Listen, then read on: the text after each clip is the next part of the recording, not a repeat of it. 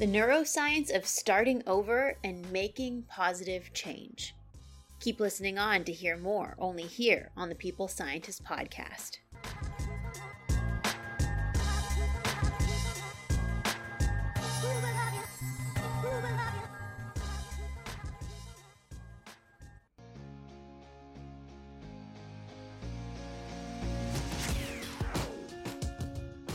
You are listening to the People Scientist, the podcast dedicated to helping us optimize our health with the latest scientific findings on neuroscience, physiology, and nutrition. I, your host, Dr. Stephanie Caligiuri, a nutritionist, physiologist, and neuroscientist, will be here with you every single week, bringing us information to ignite our thinking, to help us be one step closer to the healthiest we can be.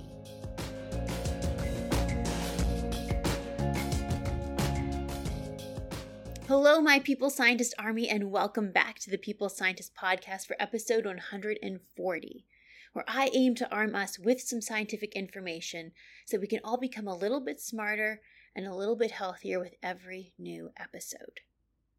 How was your holiday break? How is your new year going?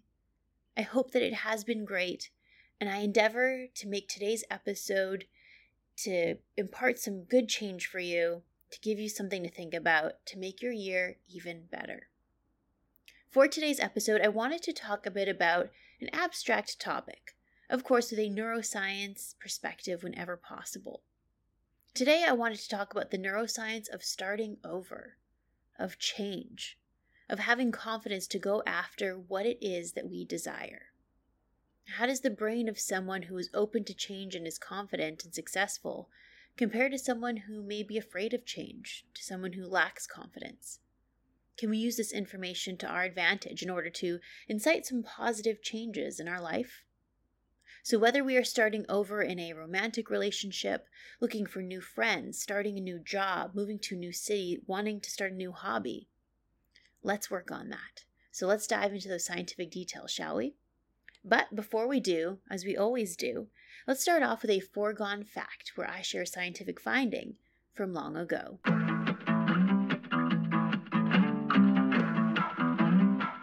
The end of a relationship and the search for a new relationship is a common event that many of us will experience. In the United States, for example, it is estimated that approximately 50% of marriages will end in divorce. Back in 1965, George Levinger wanted to understand the reasons for divorce. So George interviewed 600 couples that were undergoing divorce. He interviewed the wives and husbands separately. Back in 1965, what were the most commonly reported reasons for divorcing? Both the husbands and wives reported the same top two reasons: mental cruelty and neglect of home or of children. But there were some differences in the reporting too. Women were more likely to attribute their divorce to their husband's alcohol abuse and lack of love. In contrast, the men were more likely to report that their divorce was due to sexual incompatibility and interference in the relationship by the in-laws. What do you think? Do you think that nearly 60 years later, these same reasons will hold true? Or do you think that the reasons for people to start over again and divorce have changed? Well, I will tell you. In 2010, Hawkins in the Journal of Divorce and Remarriage reported that most couples divorced because the top number one reason was that they simply grew apart. The second top reason was that they were unable to communicate properly to one another. The third reason, financial problems. The fourth most common reason was infidelity. And the fifth most common reason was not getting enough attention from their spouse. So the reasons for divorce, for 60 years later, have certainly changed. Perhaps these reasons are reflective of our world today, where growing and changing may be easier or more common today than it was decades ago. So maybe growing apart. Maybe that's the reason why growing apart is a more common reason for divorce. For example, it is more common for us to have multiple different jobs or careers in our lifetime in today's generation than it was in the previous one. So changing and growing apart may be more common today than it was in 1965. Which leads well into today's topic about starting over, changing, and self-improving. So how about we get into the core takeaways of today's topic, which is the neuroscience of starting over.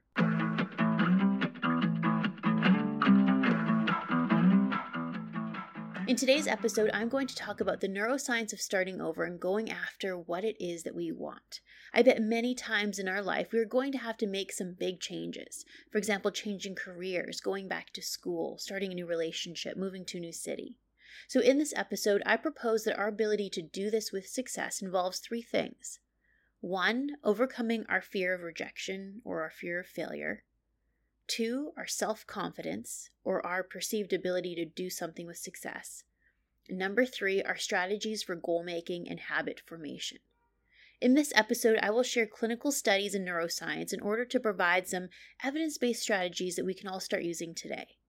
For example, did you know that affect labeling and specific planning can help with our self-confidence? Did you know that we can target a brain region called the striatum to help us form new habits? Did you know that we can target our interpeduncular nucleus to reduce withdrawal symptoms when breaking an old, unhealthy habit? I'm going to tell you all of that and more. So now, let's get into those scientific details.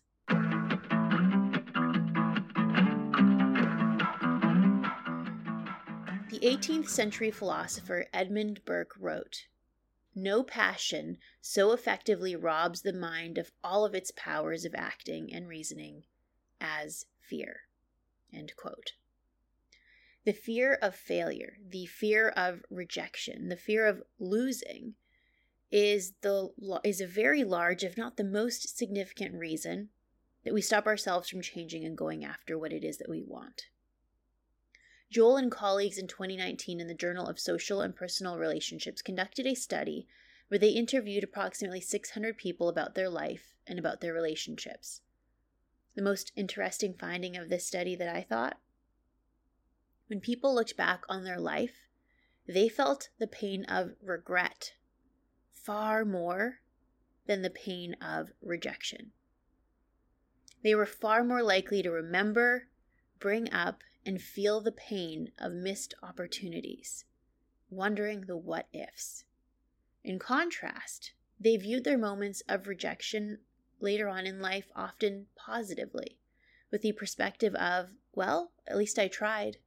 I put myself out there, and now I know. So the takeaway of this study? For us to go after what it is that we want, because the pain of rejection appears to be temporary and far less painful than the pain of our regret. So is there something that we can do to help us cope with rejection? Well, Cranes in the journal Psychiatry in 2017 reported that in 180 participants, there seemed to be a correlation between how sensitive someone was to rejection and their problem solving. Individuals that were sensitive to rejection tended to take things quite personally. They tended to think that being rejected must have been due to a personal attack on them. Whereas people who seemed less sensitive to rejection would approach the rejection with curiosity, with logic, and with planning. For example, people who deal with rejection well tend to not get upset when rejected, but instead approach it by asking follow-up questions or by proposing another option. Let me give an example. Maybe an example that many of us can relate to is asking our boss for a raise.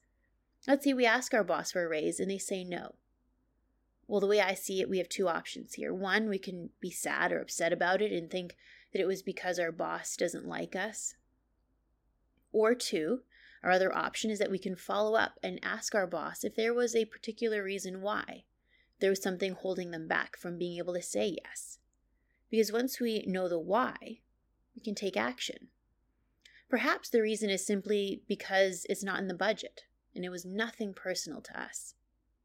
Then perhaps instead of requesting for a raise, we could come up with a new idea and ask our boss instead for an extra week of holidays.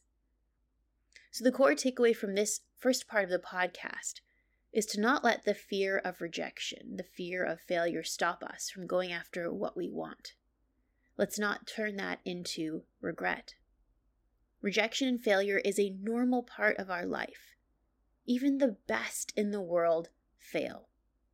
Think of it this way, the top teams in Major League sports still lose over half of their games. What counts is that we get back up, that we learn from that loss, and that we do not take it personally, and we keep moving forward. Now that we have recognized fear of rejection, the fear of losing, to move forward with change, one needs self-confidence. So let's talk about that. Confidence is our believed ability that we can achieve something, the probability that we believe we are capable to do something with success. So let's ponder that for a moment. Can you think of something that you'd like to achieve or go after? For example, for some that could be to achieve a higher level of fitness, to find a job with better financial security, to get out of a bad relationship and to be in a supportive relationship. The determining factor in this is our confidence in our ability to successfully do so. A self-fulfilling prophecy, so to speak. I think I can, so I can. So to have confidence that we can do some things, we can create a roadmap with the how-tos toward our goal. So for example, let's say our goal is to become more fit. One reason why supplement companies and weight loss programs are very profitable and popular is because they answer the what, the how. It gives us the tools and the how-to feel confident that we can accomplish something. What these types of programs offer is really the mentality of confidence. They are selling confidence. So let's say if our goal is to be fit, we can instead curate our list of how-tos on our own. We can make a plan to do exercises that we enjoy, like finding a dance studio or a gym near us, and putting that on a calendar, not a to-do list. That is because a key feature found in successful people is that they don't have to-do lists, but they have calendars where they set aside dedicated time for different activities. Perhaps we can also find fun exercise clothes that make us feel good. We can find a diet plan that has worked for other people, like our friends, and perhaps likely to work for us too. We must answer the question first, what will help me feel more confident in being successful here? How about another example? Let's say we want to change our career and go back to school. We might feel unsure about this big, scary change. What can we do to feel more confident about it? Well, perhaps we can read more about the major or topic that we plan to study, so that we have a bit of a foundation and can illustrate to ourselves that we are capable of learning about that topic. Perhaps going to the campus and meeting some of the staff or students there to see how our day could function on a regular basis. We could think about how we'd travel to campus, where we would live. I know that it sounds like simple things, but these small gestures can add up and influence our ability in feeling confident to do something new. And little by little, it won't seem so scary. So how about we dive into some of the neuroscience so we can have some science-based strategies too. Frewen in the journal Scan in 2013 conducted a really neat study. Using functional magnetic resonance imaging, or fMRI, they measured the recruitment of different brain regions in 20 women to understand how self-esteem might be processed in the brain of women. They wanted to understand how the brain may signal differently in women with low self-esteem versus high self-esteem. Firstly, the scientists identified certain brain regions involved in self-confidence, or more specifically self-referential processing. They observed the ventral medial prefrontal cortex and the anterior cingulate cortex responded during negative self-reflection, particularly in women who regarded themselves more negatively. But the dorsal medial prefrontal cortex responded particularly in women who experienced greater positive emotions during positive self-reflection.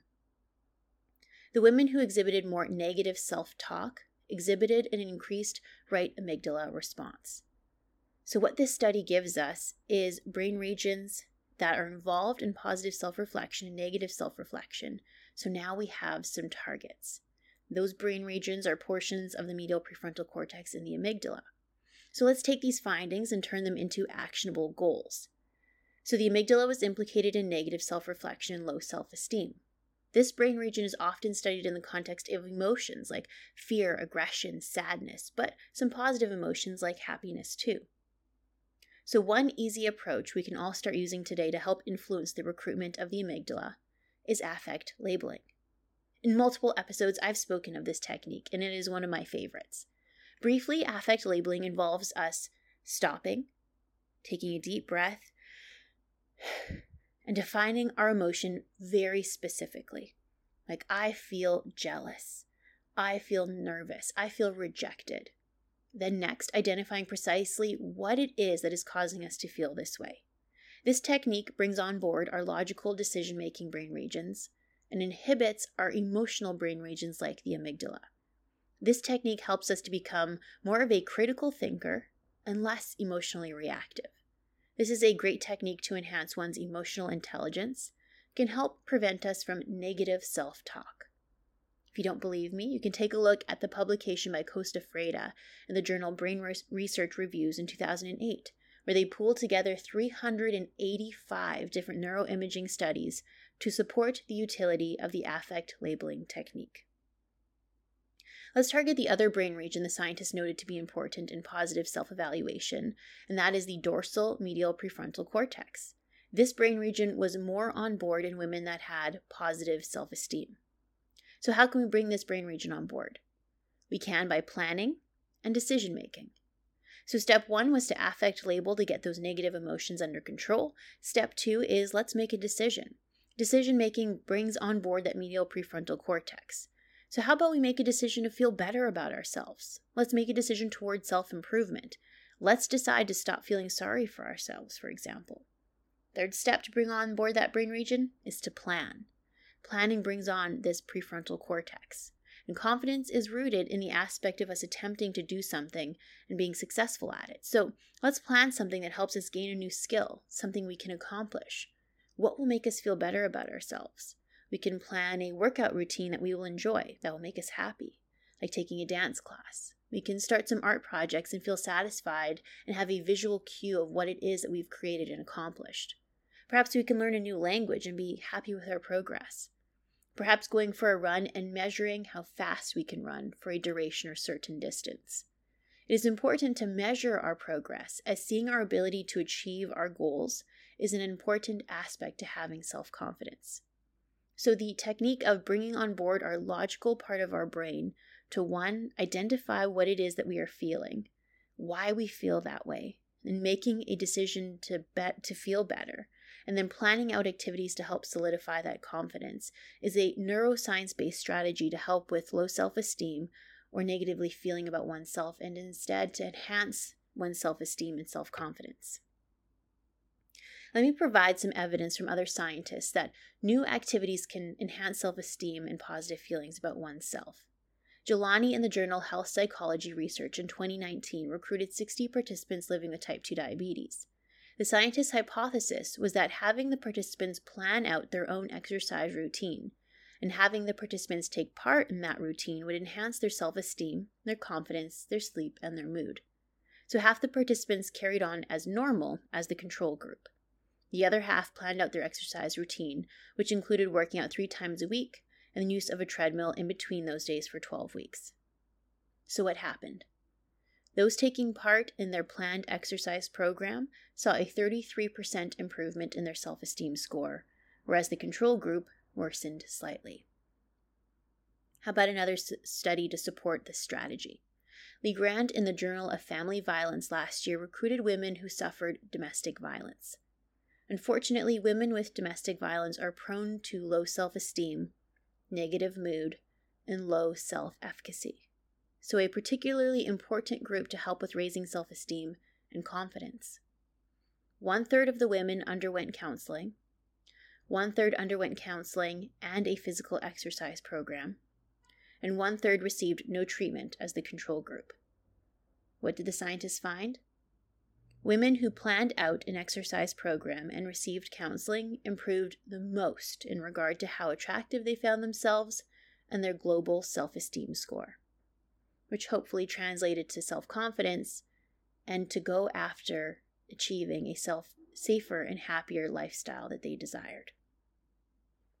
So far we've talked about overcoming our fear of rejection, enhancing our self-confidence, Now, the next step is to establish some healthy new habits and goals. Let's get into the neuroscience of that. We know that certain brain regions regulate our ability to form automatic habits. We also know that if we want to break a bad habit, then we have to override those same habit brain regions.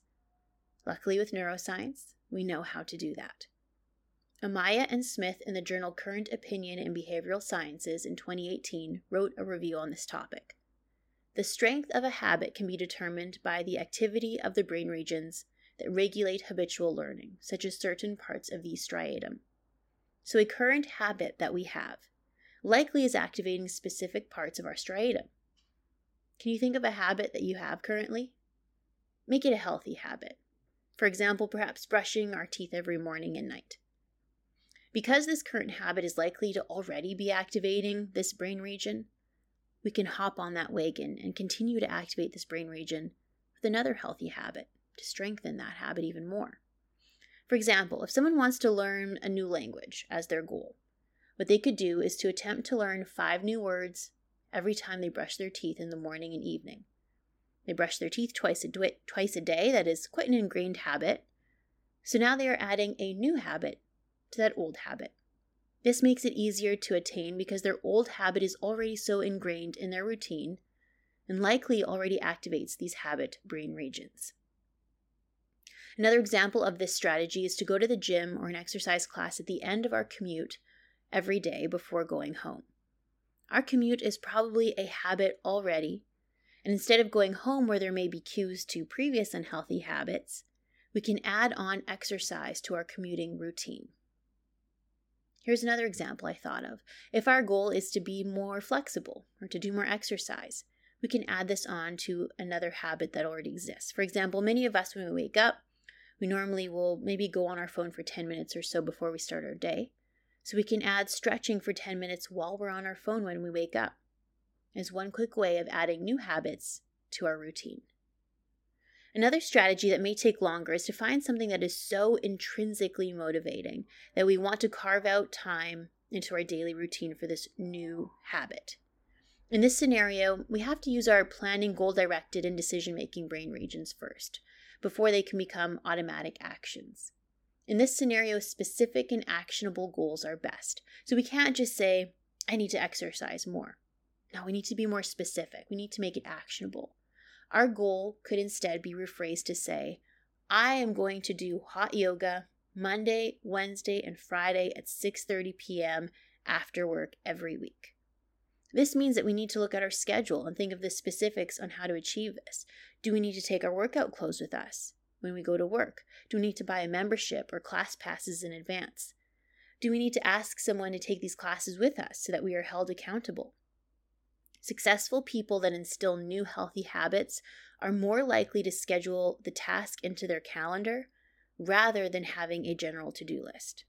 That is the difference between a general, unactionable goal and a specific, actionable goal, using a calendar instead of a to-do list. And I personally do this for planning my experiments out in the lab, for example, and it's worked out really well for me. So how long do you think it takes to form a new habit? Lally and colleagues in the European Journal of Social Psychology in 2010 specifically studied this. They stated it takes anywhere from 18 to 254 days, with a median of 66 days. So the variation is quite high. So keep in mind that it may take longer than what we might expect. That's okay, but on average, just over 2 months it will take to instill a new habit. The authors noted that if the action was simple, it was far more likely to result in a strong habit more quickly versus a complex action. So for example, let's say we want to learn a new language. Memorizing 5 new words of that new language every day while we brush our teeth is more likely to form a habit quickly than us choosing to approach it by saying, okay, I'll learn 5 verbs, 5 nouns, 5 questions, and 10 statements in a new language every day. So keeping our goals simple in the beginning may be a good idea. Then we can expand our goals from there. The authors also noted that performing the task with the same cues at a similar time every day seemed to help institute greater automaticity or greater development of the habit. A cue can be a location, like in our living room every day. It can be a sound, such as a song. It can be seeing our running shoes that we're going to put on and run with every day. These are all cues to remind us of the action that we are about to take. Let me give another example. Do you ever realize how the song or sound that we have playing for our alarm to wake us up in the morning over time might be associated with a negative feeling if we don't really like waking up in the morning? So if we ever hear that same sound in a different context, like let's say it's someone's sound for the ringing of their phone, then it might actually incite that same negative feeling, because I associate that sound with being woken up. That is what we call a learned response to a cue. But we can do the same thing with a favorable response to help us form a habit. For example, we can associate a song or a sound with the completion of our workout or the completion of a task. Over time, we will associate a feeling of success with that song or with that sound. Then we can play that song as a cue to help motivate us to begin that task when we feel unmotivated.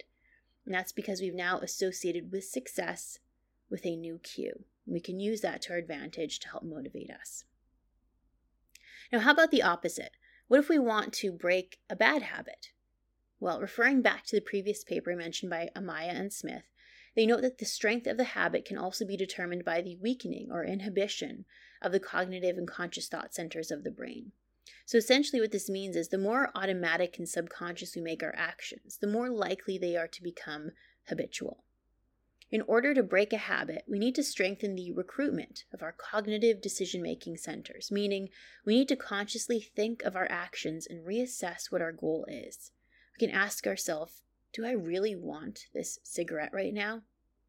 Do I really need to eat this chocolate right now? Why do I even want this? What emotions am I feeling right now? Am I bored? Am I sad? What is it that I'm actually feeling?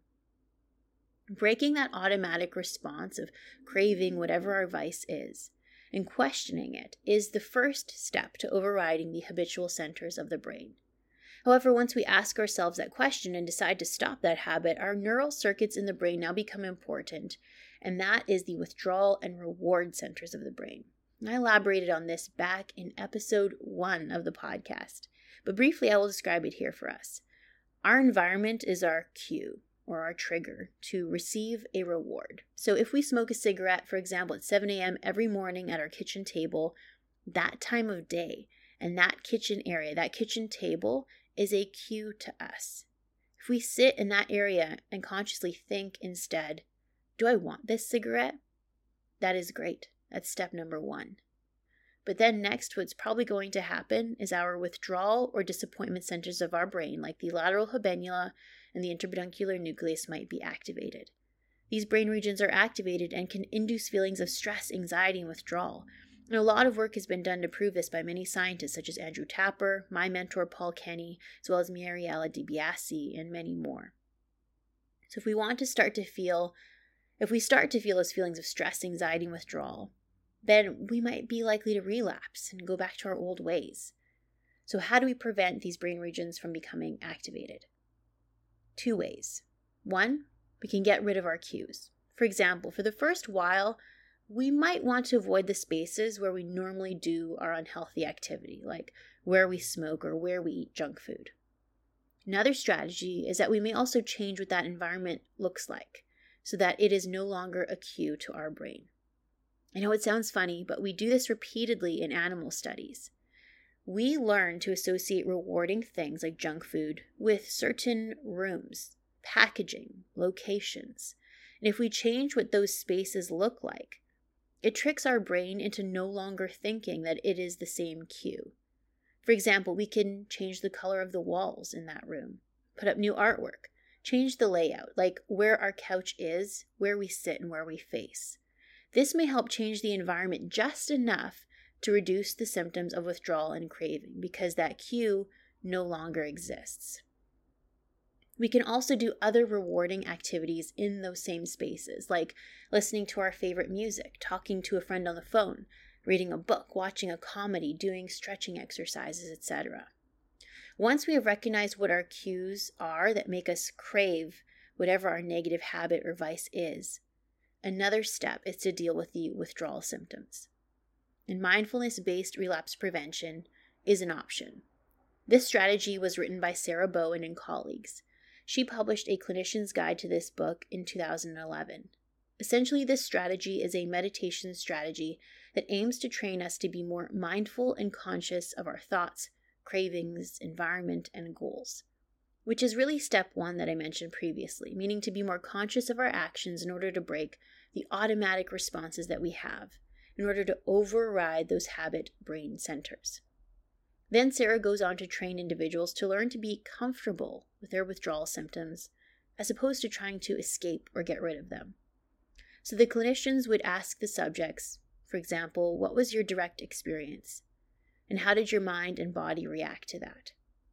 Then over time, the individuals may place themselves in an environment that is likely to induce craving and practice their mindfulness there, riding the wave of craving, feeling the craving, but choosing to feel it rather than escape or numb it, realizing that it is okay to feel this way and to understand that it will subside. This is a meditation strategy that allows us to be far more conscious of our reactions and feelings to our environment around us. And Sarah has shown that this strategy, when combined with other strategies, can be very helpful in those suffering with drug addiction. She published some work on this in 2009 and in 2019 for those living with cocaine addiction in the American Journal of Psychiatry, for example. Another strategy to deal with withdrawal symptoms is to override brain regions like the lateral habenula by adding other healthful, rewarding things to our life.